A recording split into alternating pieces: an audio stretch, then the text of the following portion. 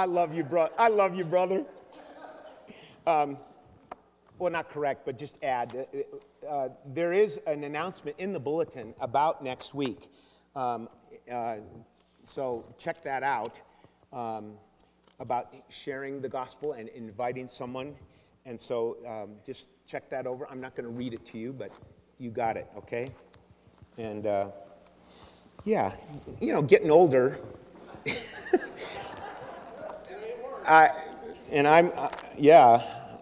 Okay. I am blessed to be able to come and share the word of the Lord here this morning. And you have in your bulletin a little outline if you want to follow along in that.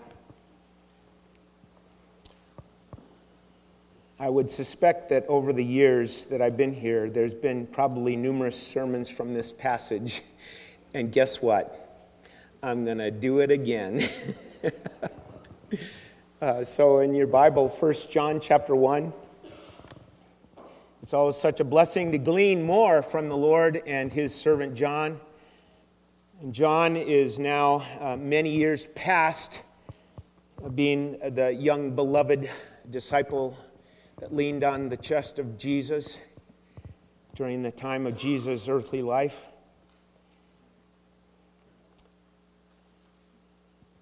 That period when Jesus called him out of the business of the sons of Zebedee's fishing business to become partners of the master's business. And at this point of writing 1 John, he is the elder statesman, so to speak. He is the lone ranger apostle. Most all of them have passed on, and he alone is left as the last living apostle. And as I study this letter, I see many themes, many key words that he uses, and one of which is children. He addresses children, and it just comes across that he's approaching it like a spiritual father for his children of the faith. And so I want to just mention this in getting started about family. Take mental note of this, of family. We come up to the holiday season, and how important is family? Even if you're single and not married, how important is family? I believe this is John's concern in writing not just 1 John, but all three of these epistles, 1st, 2nd, and 3rd John. He wrote these because he loves the Lord and he loves the family of God. And in writing, he is very effective in identifying the ways that false teaching has infiltrated and deceived Christians. That's very important as we consider this first chapter. So John wrote to protect God's children from false teaching as best that he could, from the strong pull of the attractions of the world, and then to guide them on to authentic spiritual living. Authentic. And to guide them into authentic Christ-honoring behavior. And so, just as it is today, it was so in his day, where people were living in troubling, confusing, chaotic times. It's nothing new to us today.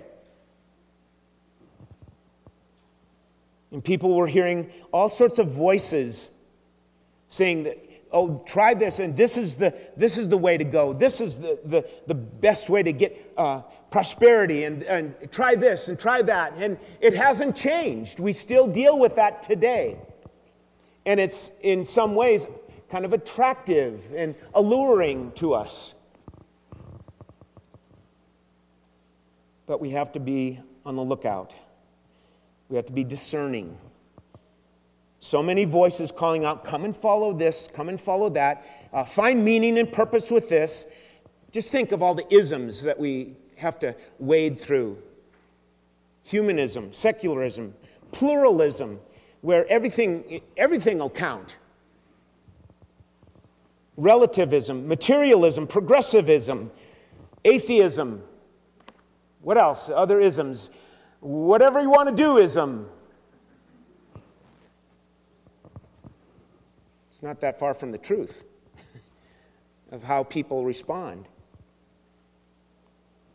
Well, so here this morning, we learned from, I want to call him Papa John, but I don't think that's very reverent in this kind of thing, but he is acting as a fatherly advisor to God's children, isn't he? So let's look at this passage and read it. I'm just going to read chapter 1. And let's do that. 1 John chapter 1. What was from the beginning? What we have heard, what we have seen with our eyes, what we have looked at and touched with our hands concerning the word of life. And the life was manifested, and we have seen and testify and proclaim to you the eternal life, which was with the Father and was manifested to us. What we have seen and heard we proclaim to you also, so that you too may have fellowship with us. And indeed, our fellowship is with the Father and with His Son, Jesus Christ. These things we write so that our joy may be made complete. This is the message we have heard from Him and announced to you, that God is light, and in Him there is no darkness at all. If we say that we have fellowship with Him and yet walk in the darkness, we lie and do not practice the truth. But if we walk in the light, as He Himself is in the light, we have fellowship with one another, and the blood of Jesus, His Son, cleanses us from all sin. If we say that we have no sin, we are deceiving ourselves, and the truth is not in us. If we confess our sins, He is faithful and righteous to forgive us our sins and to cleanse us from all unrighteousness. If we say that we have not sinned, we make Him a liar, and His word is not in us. Let's pray together. Father,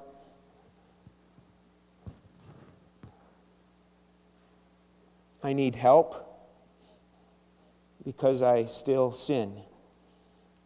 I thank you, Lord, for the truth of your word that shines brightly upon my life and each life here. Lord, help us in receiving the word of God here this morning and to respond in faith, in obedience. Lord, we ask for your help. We can easily be distracted. So, Lord, please help us to just allow you to speak to our hearts through the preaching of your word. Thank you again for this time, and thank you for your word. We praise you, Lord. In Jesus' name, amen. I've entitled the message, Pressing On in the Practice. It really is about continuing on, persevering and maintaining in the things that God has done by His grace. It's only by His grace that we can do these things. We've got a lot of things to wade through in life. And here John gives us, in the latter years of his life, he gives us some certainties to hold on to cling to. And so we start with his testimony. Number one, presenting the testimony that he has. He's an eyewitness. It's his eyewitness report. What was from the beginning? And I believe that, many might say, let's go back to Genesis 1 regarding the beginning. But it seems like the flow of this, the context of it, is regarding his incarnation, his beginning on his ministry in earth. And certainly, the beginning of creation, he was there. Let us make man in our image. But here, I believe that it's really pinpointing the fact that Jesus came. He was born of a virgin. He grew up in the ways of Judaism. He learned the law. It seems like he didn't need to. He's God. But he went through that and learned and grew in wisdom and favor with God and with man, right? And then his ministry started come 30 years of age. And here John says, and we heard him talk to us. We heard him talk to the multitudes. We heard him teach in amazing ways. We not only heard him, we saw him. In fact, we beheld him, meaning we contemplated him carefully. They didn't just kind of gaze, a quick gaze or a quick look. They studied this guy, this Jesus. And then it says, and we touched him with our hands. So it was an eyewitness report. And I often wonder why there isn't more record from that day and that date and time of people refuting this whole thing of Christianity. Why? They couldn't find the body. Jesus' body rose up from the grave and eventually ascended to heaven at the right hand of the Father. And the lives of these disciples and the women that followed, and many hundreds and thousands following, their lives were transformed by the risen Christ. And John is just giving his testimony here. And letter B, it's rock solid evidence. It's not a matter of, that's kind of weak and wimpy evidence here. No, he gives evidence of this. They were right there with him. They saw him, they heard him, they recognized what he was doing when he healed someone just by his word. All the things of his ministry. It's evidence. And then especially regarding the resurrection from the dead. At which point, Jesus tells his disciples in Luke 24, see my hands, see my feet, that it is I myself. Touch me and see, for a spirit does not have flesh and bones as you see that I have. And he showed them his hands and his feet. And then in John 20, it says that Jesus spoke to Thomas, reach here your finger and see my hands, and reach here your hand and put it into my side. Be not unbelieving. Here's the evidence that calls for a response. Be not unbelieving, but believe. And you can rely on the testimony given here in God's Word. Folks, this is not a mythology book. It's not just merely a history book. No, it's the book of life. That's what John is saying. And so, he gives this evidence in his testimony. Number 2, it moves on to proclaiming the message in verse 3. What we've seen and heard, we proclaim to you also. So what's the message? It's God's plan. That's the message, is God's plan, the gospel of Jesus Christ. Now, if you were here last week, you got a good dose of that from Pastor Brennan.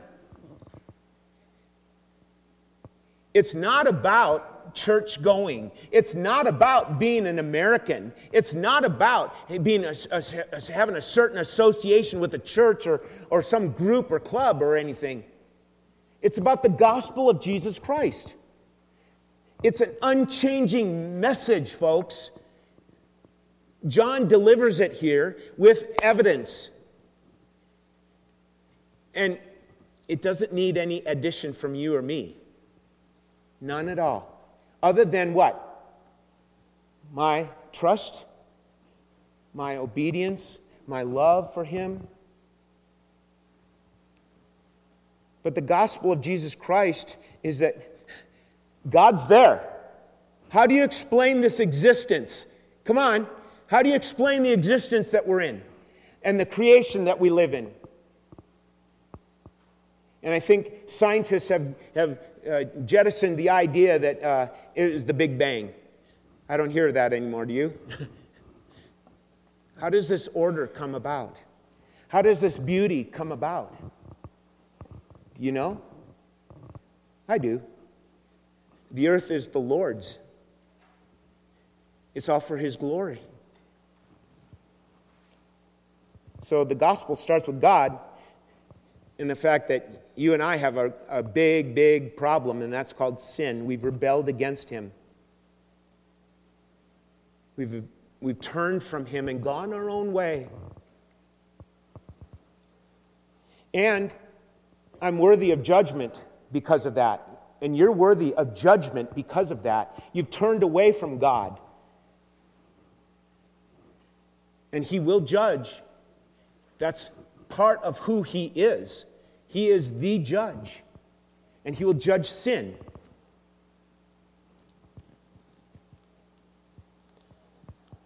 And so it calls for a response. The gospel calls for a response. Jesus said it. Don't be unbelieving, be believing. Respond in faith and repentance. Repent from sin. Believe in the Lord Jesus Christ, and thou shalt be saved. So, proclaiming the message was God's plan, right? Letter A. God did this. God brought it about. It's in His amazing, sovereign, loving, amazing, truthful way. And He has preserved His word so that you would know Him, that you would come to understand. This is about God and His plan to redeem you.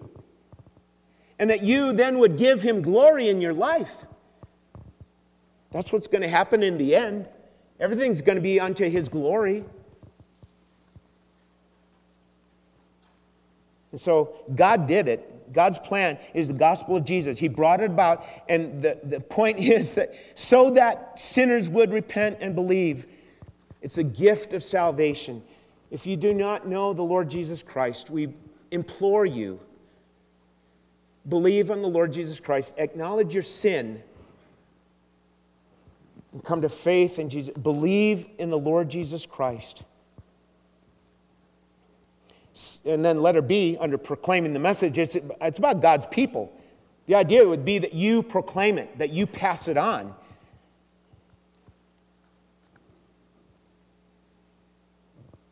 People are lost.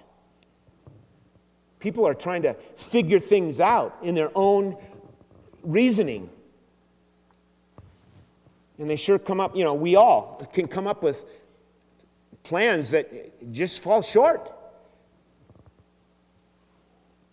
We try, people try to fill the void with all sorts of things. And what it amounts to is just vain idols, made up idols.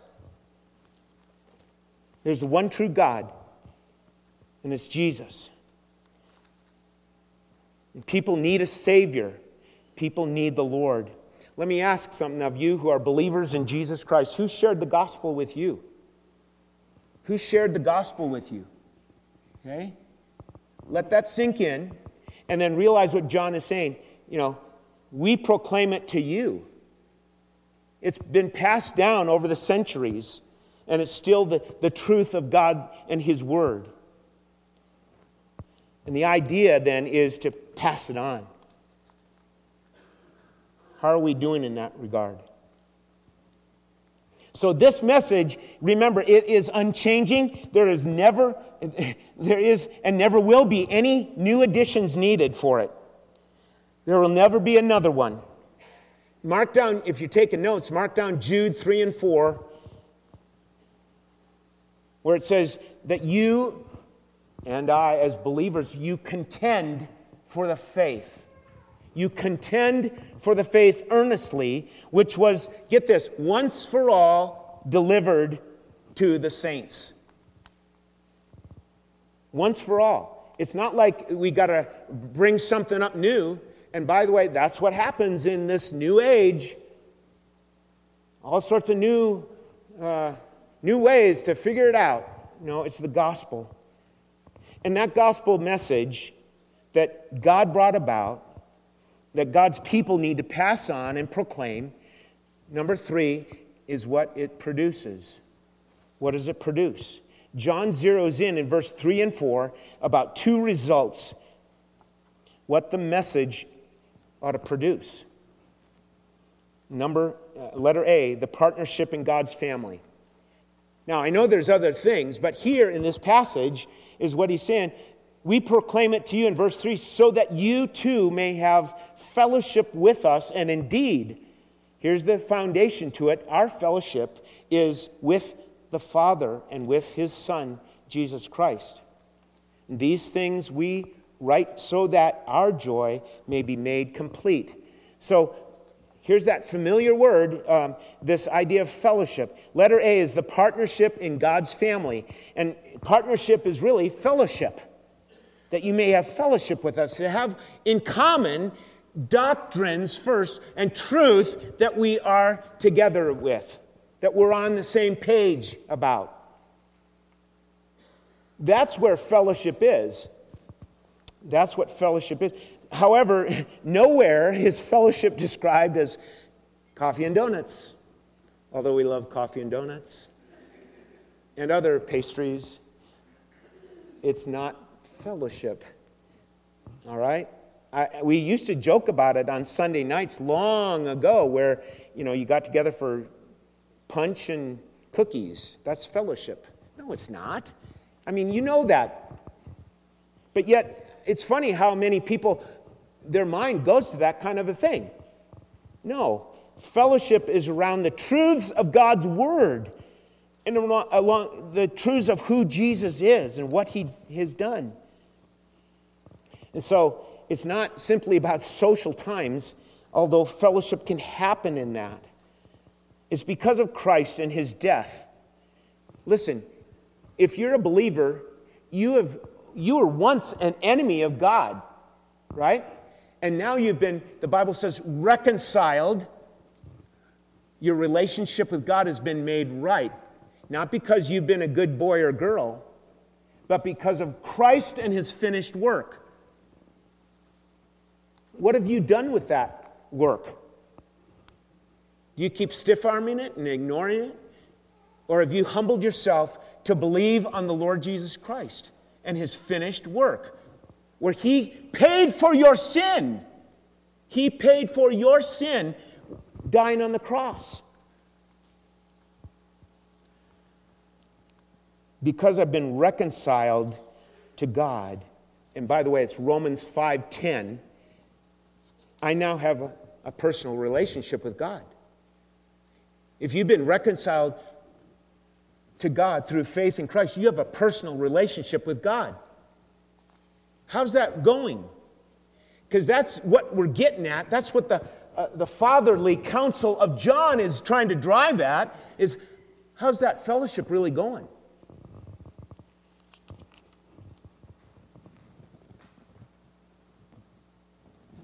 So our fellowship with the Father and the Son as by the way, a family member in this partnership, a family member, is about ongoing life practice of worship and all that it entails.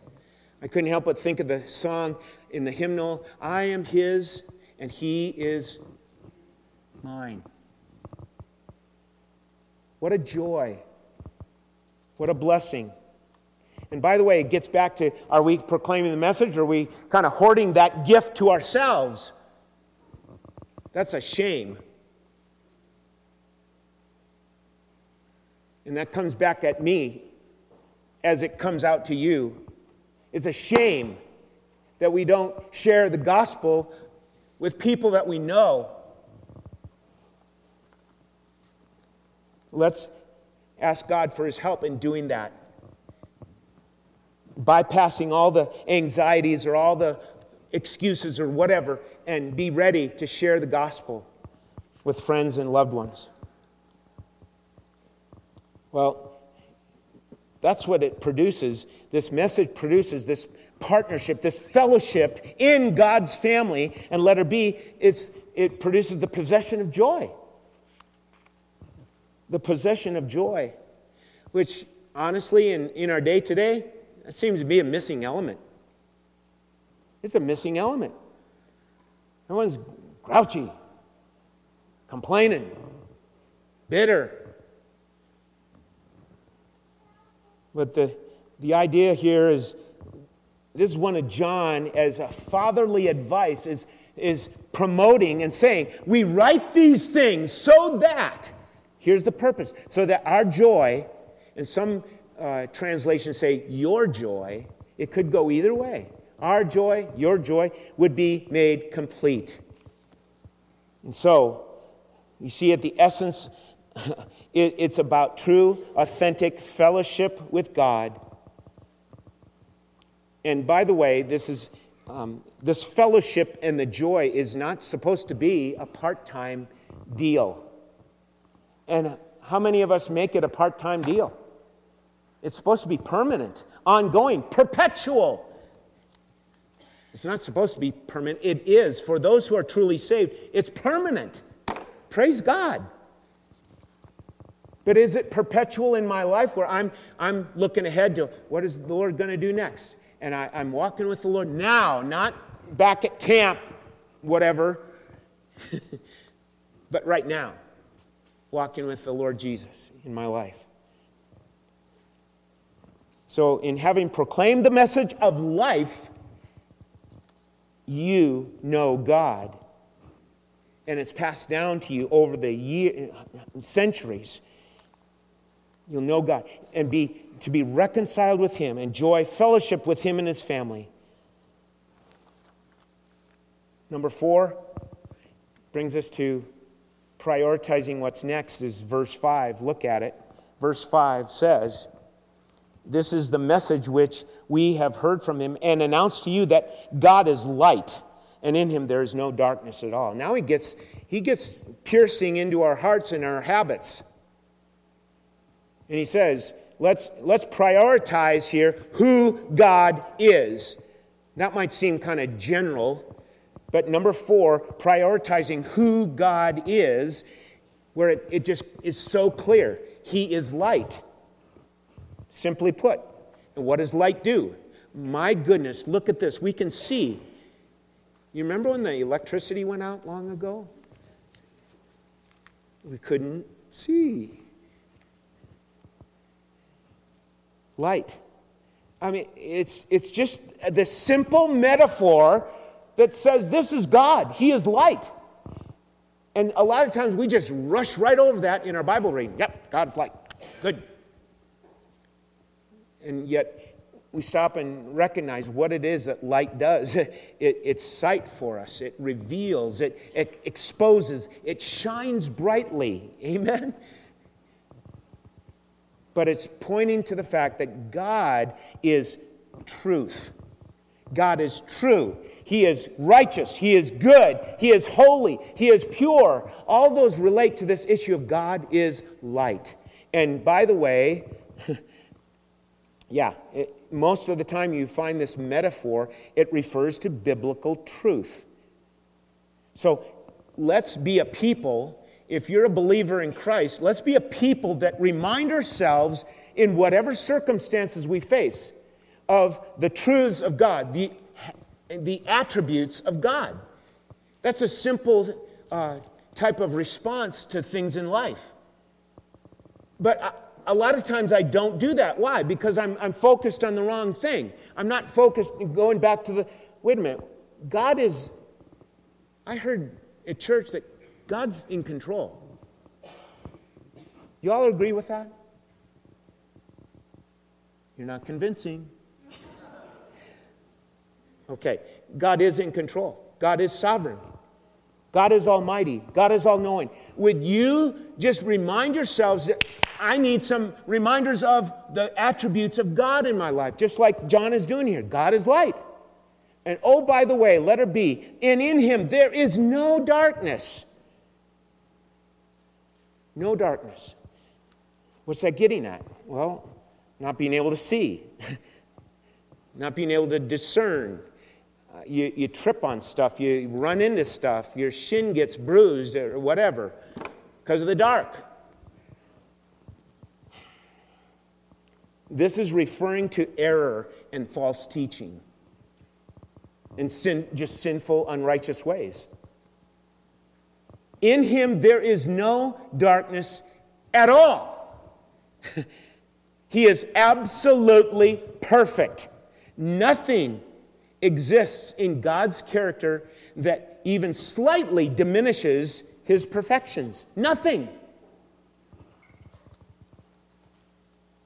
So, let's be prioritizing the character and truths and attributes of God.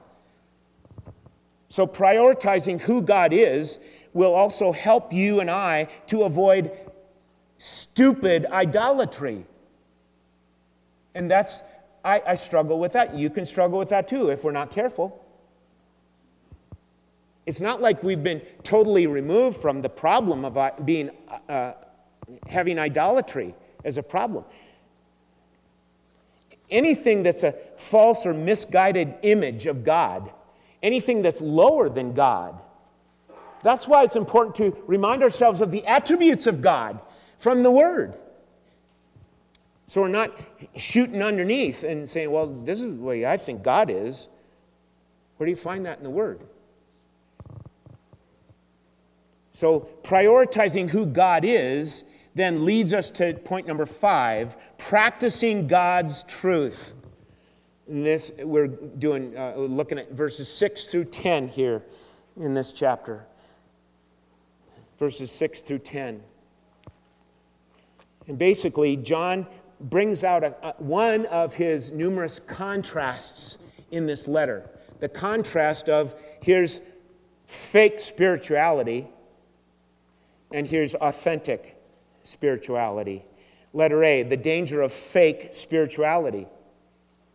And the hint is right in front of you there in verse 6. It starts with what? If we say, if we claim that we have fellowship with him, yet we walk in the darkness, we lie and do not practice the truth. So this first one is obviously a negative kind of a warning, something to have you and I examine in our own hearts and lives. The claim to have fellowship with God, yet that is lacking something. What's it lacking? Practical righteousness, right? Christ-like conduct, obedience, by the way. Oh, yeah.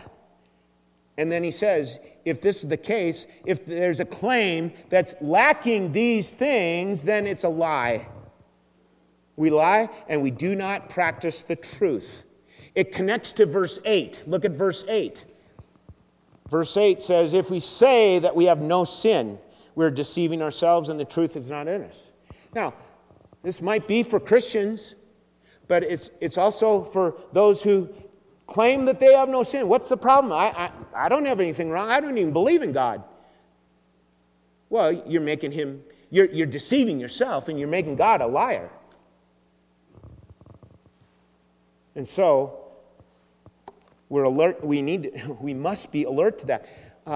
It's a challenge to examine it in the light of do I have a phony profession of faith? Do you have a phony profession of faith?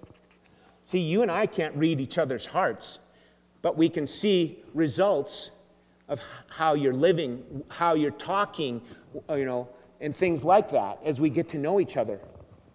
So it's important that we are aware of this as a danger, the phony, false, fake spirituality. But it also brings forth the other side of the contrast here, letter B, the delight of authentic spirituality. Verse 7, look at verse 7. It says, but if we walk in the light as he himself is in the light, we have fellowship with one another, and the blood of Jesus, his son, cleanses us from all sin. Walk in the light, obviously walk is a familiar word for us in the Word of God, referring to our behavior, our practice, our obedience. And by the way, John is not teaching some sinless perfection here. He's driving at spiritual, godly direction, Christ-like direction in your life. Okay? Walking in the light does what? It's His light. It reveals truth. It's His light that exposes what? Your sin. And by the way, yeah, no one's sinlessly perfect here. No one. We've all got the problem of it. And that's why He's driving at this, to point this out, saying, let it expose your sin. Let it do that. And then you know what else the light does? It highlights what He said from the cross. It is finished. The work has been done for you to get right with God through faith and repentance. Here's the response to the gospel message. Believe and repent. Turn to Him. So, what a delight that we have when we're walking with the Lord. And then finally, we wrap it up with this last point, number 6. Preparing, let me put it this way. Preparing for the next moment. It's not the next Sunday. It's not the next conference. It's not the next camp time. It's the next moment, Christian. Christian, it's the next opportunity, the next moment. In verse 7 and verse 9 combined together bring this about. It's the idea of, letter A, activate the Word in your life. Walk in obedience. Yield to Him. Submit to His Word. Humble yourself before God. Walk with Him through every stage. And I know I say every, and I think right away, well, have I done this even this weekend? But again, we're not targeting sinless perfection. We're talking honoring the Lord, glorifying Him. Keep walking in this direction. Keep walking in the light of God's Word. And by the way, walking is in one direction. We joke about that, you can't walk in two directions at once.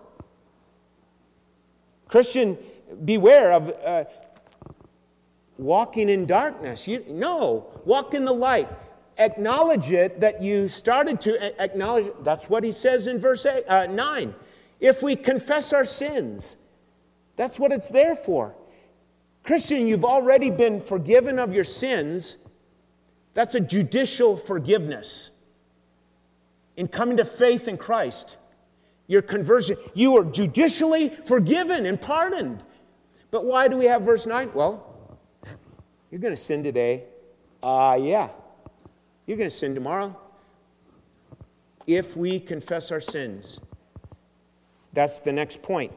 Letter B, agree with God. Agree with God. Let's have straight and clear and specific confession. Agreeing with God about His assessment of your actions, of your thoughts. Agreeing with Him. It's an interesting term, homologeo, to say the same thing. Don't try and contradict what God's already said about you. Agree with God. And don't shy away from, it's like with the Catholic Church, it seems like you got to show up for confession. Well, we've got one mediator between God and man, the man, Christ Jesus. So it's an ongoing matter for us. It's ongoing. And be glad for verse 9. Be glad for verse 9 when it says, if we confess our sins, He is faithful and righteous to forgive us of our sins and cleanse us from all unrighteousness. Praise God. So we activate the Word, letter A. Letter B, agree with God. And then letter C, as we come to the Lord's Supper, affirm Christ's sacrifice for you. Affirm His sacrifice on your behalf. Moving into our time around the Lord's table, it's a time for all true believers, for those who have come to faith in Jesus Christ alone. Faith alone, as Brendan said last week, faith alone in Christ alone. Trust in the Lord Jesus Christ. By doing so, you've entered into the fellowship with the Father and the Son. And really, this business of communion, I believe, is like the culmination, the peak of, here's Christian fellowship, where you're receiving these elements, and it's worship. It's remembering what He did for you. It's acknowledging sin. It's confessing it. It's saying, Lord, help me to turn from this and walk with you throughout all the circumstances of life.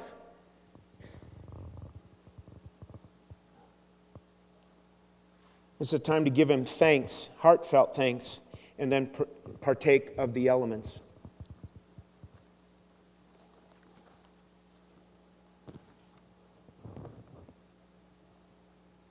Never forget what it cost Jesus. Never forget. Always be quick to remember what He went through. And first of all, what He left. He left the glories of heaven. He wasn't born in a palace. He was born in a stinky old stable.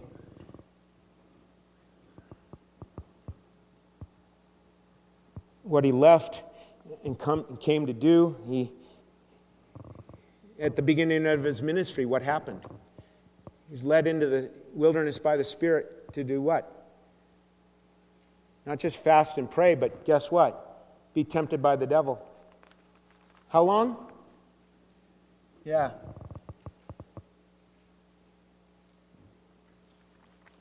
That was to show what? He showed His sinless perfection. Only Jesus. His perfect, what? His perfect righteousness.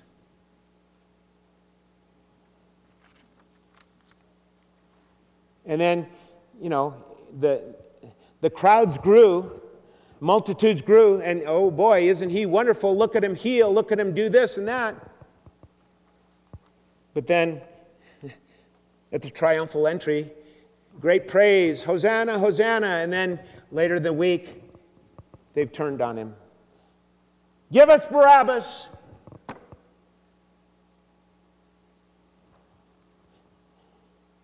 He was falsely accused. He was arrested. He was tried. He was mocked. He was beaten. They ridiculed Him. They scourged His back. They beat Him in the face. Stay with it. Stay with it. For you and your sin. First and foremost, for God and His glory and His righteousness, but so that you would be redeemed. So that you, from your sinful way, would be reconciled to your Creator, God.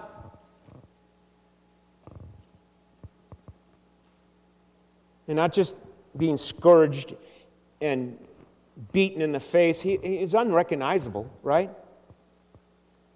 Then they crowned Him with a crown of thorns. They humiliated Him before the crowds going on to Calvary. They laid Him out on the cross, nailed these, not this little house nails, but spikes into His hands and feet, and raised Him up. The cross falls into the hole in the ground. But there is where He did what He said He would do. He did what He said He would do. That's what He came to do. And then, yes, His heart burst. That was a medical issue. His heart burst from within. He did He bowed his head, gave up his spirit, and he was dead. And there he died for you, the perfect, spotless Lamb of God who takes away the sins of the world, who now, for believers only, is a refuge of protection from the wrath of God. That's pretty serious phraseology, but that's true. God is holy and righteous, and He will judge sin, and He judged sin upon His Son in place of you who have believed. If you do not believe, if you have pushed aside the truth of the Bible and the gospel story, the elements don't mean anything to you, so let them pass by. Don't partake. It's for those who have humbled themselves and trusted in the Lord Jesus Christ and acknowledged their sin before a holy God. Also that you could call God your Father. You've been reconciled.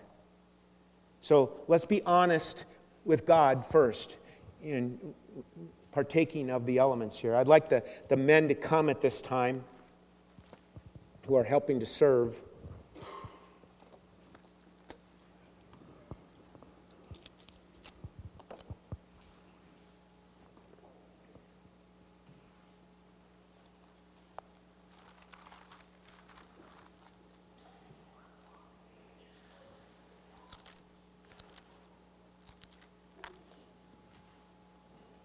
Christian, we are called to examine our own hearts. And in this time that we will have as the elements are being passed along, take the opportunity to talk to your Father in heaven. Take time to confess sin to your Father in heaven. And with God's help, get things made right. And give Him thanks and praise for what He has accomplished on our behalf.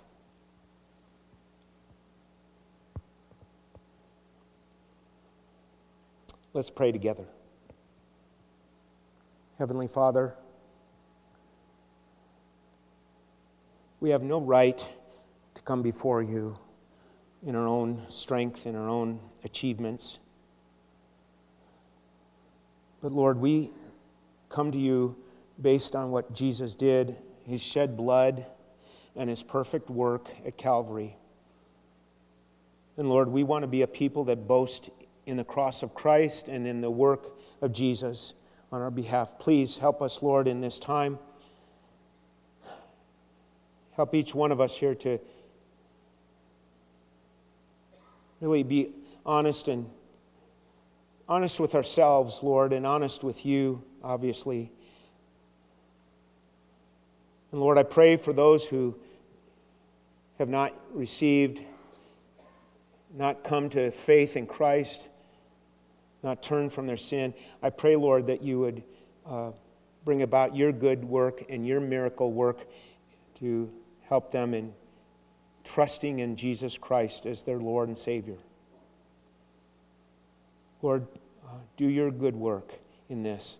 Help them to confess sin to You. Help them to call out to You, to welcome You into their lives as the Lord and Savior. And there is no one else, so help us, Lord, in lifting You up in that way. Please be glorified in this, we ask. And now, Lord, as we partake, as we pass out the elements and eventually partake, guide us in this, again, for Your honor and glory. In Jesus' name, amen. And if you'll take the bread.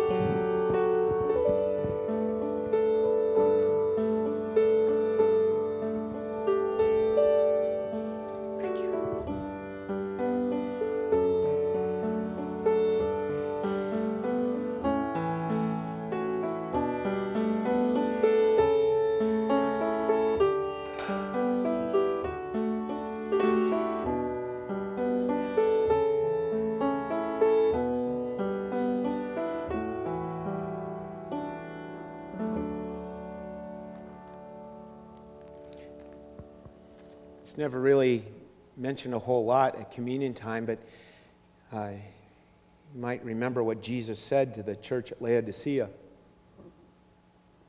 lot of times it's used in a way for salvation.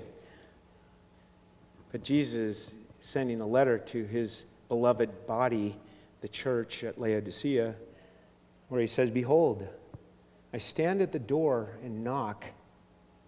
If anyone hears my voice and opens the door, I will come in to him, and I will dine with him, and he with me." Folks, that's fellowship. That's true fellowship.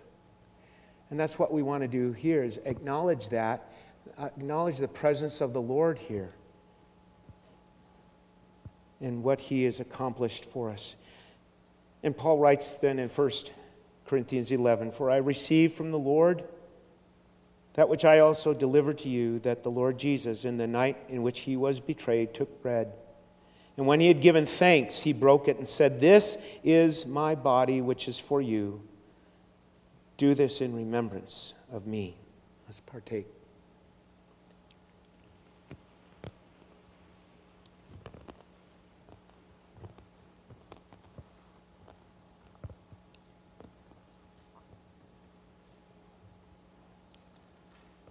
And our Father, we thank you so much for what you have revealed to us in your word about your chosen people and their order of worship, and how blood was required as a sacrifice. Blood was to be shed.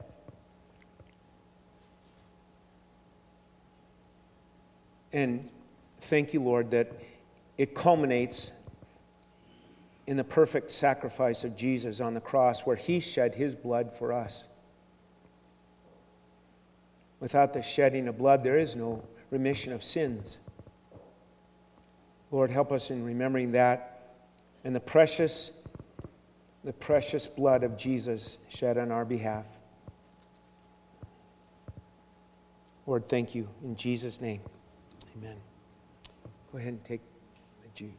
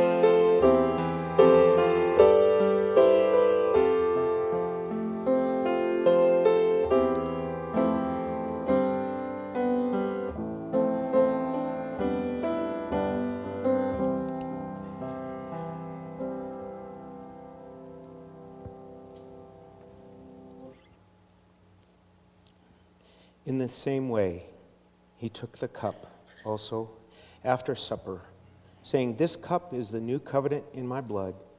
Do this as often as you drink it, in remembrance of me." Let's partake.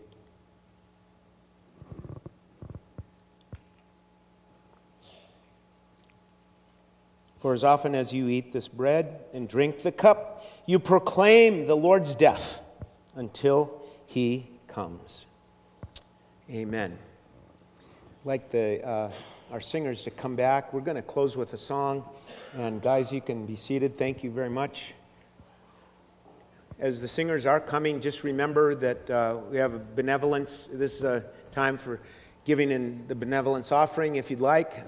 There's a box right there in between the doors, or a love offering plate out in the foyer to help out with folks in need in our congregation first and foremost, and then with those who we believe we can help in some way from our community. All right. This is kind of one of those things where I thought maybe we should sing it before communion, but we're just going to sing it now, and it's still relevant for us, very helpful. Let's stand together. Communion song.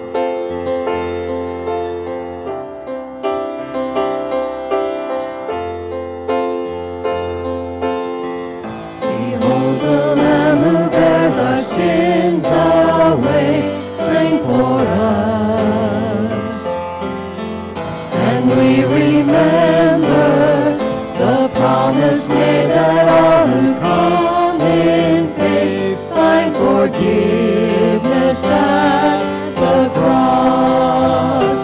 So we share in this bread of life, and we drink of his sacrifice as a sign of our bonds of peace around the table of the King.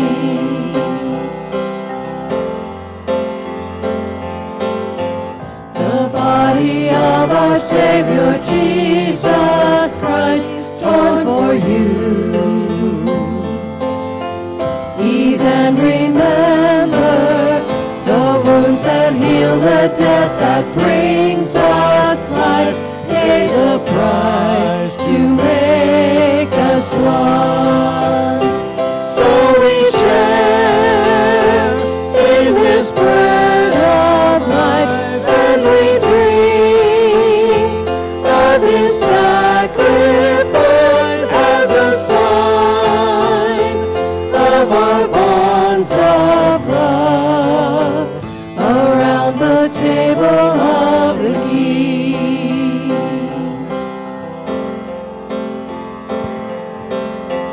The blood that cleanses every stain of sin, shed for you.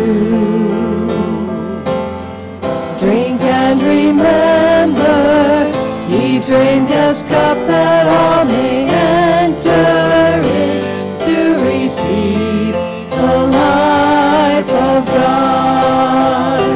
So we share in this bread of life, and we drink of his sacrifice as a sign of our bonds of grace around the table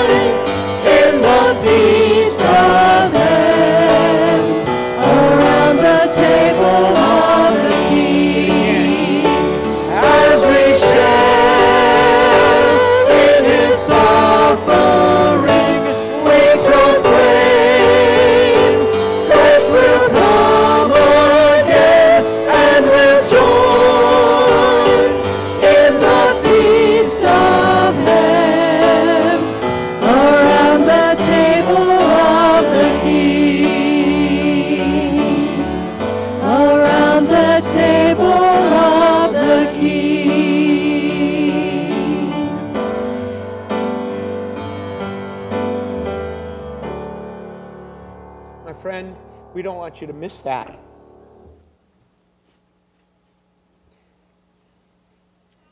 It is about our eternity and where you will spend it. And so we again implore you, come to faith in Christ. There'll be a prayer couple up front here following our closing prayer. And or if you've come with someone, please turn and talk to them. And please respond to the call of Jesus Christ upon your life. May the grace of the Lord Jesus Christ and the love of God and the fellowship of the Holy Spirit be with you all. Please remember tonight we have an evening service in the fellowship hall. We encourage you all to come and join us. Chris Ward will be sharing the word there. Thank you so much, and God bless you. Rejoice in Him today. Thank you. You're dismissed.